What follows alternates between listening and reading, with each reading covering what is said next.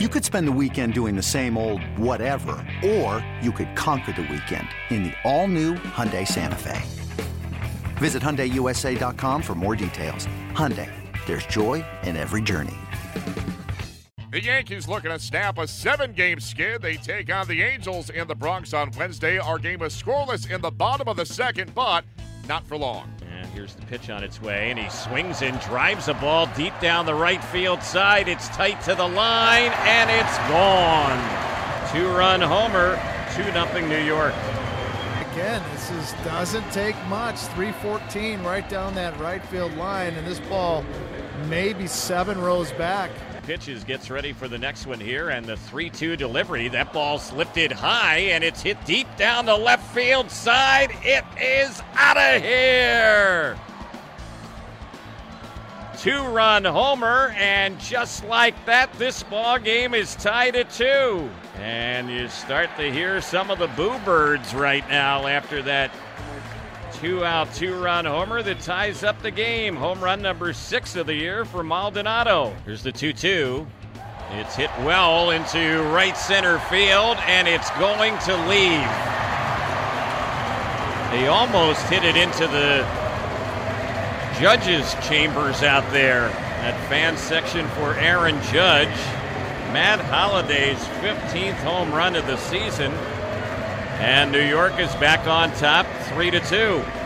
Work his way around the damage. And here's the next pitch. This one is lifted high, and it's hit well in the left center. It's going to take a bounce, hit off the wall. 1 run is in, another has scored, and Romine, the 9-hole hitter, with his 3rd hit of the night. And that is a 2-run double. 2-2 pitch. There's a little soft nubber that's fielded by Escobar, and then it skips off his hand. No throw. Even had he taken care of that one cleanly, Hicks can run. They get another run on that one. That'll be an infield hit. All 4 Angel runs driven in by Maldonado tonight. There's a swing and a miss, and the ball game is over, and that was the fastest one of the night, 103. The fastball gets Eric Young Jr., and that will wrap up the middle game of this series. Yankees win it tonight by the final of 8-4. The Angels were hopeful of sending the Yankees to an 8th consecutive loss in the Bronx on Wednesday, but it was not to be, as the Halos were doubled up by an 8-4 final. Here is LA skipper Mike Scioscia. He's given up a lot of home runs. You really, you can't sugarcoat it. There's a lot of home runs. If he was making good pitches and giving up home runs, you would start to, I think, be a little more concerned. Right now, as many times as he's gone into games and trying to get that glove side sinker where he wants it and misses down the middle and guys hit it, that's just a function of being able to repeat a pitch, repeat a delivery. So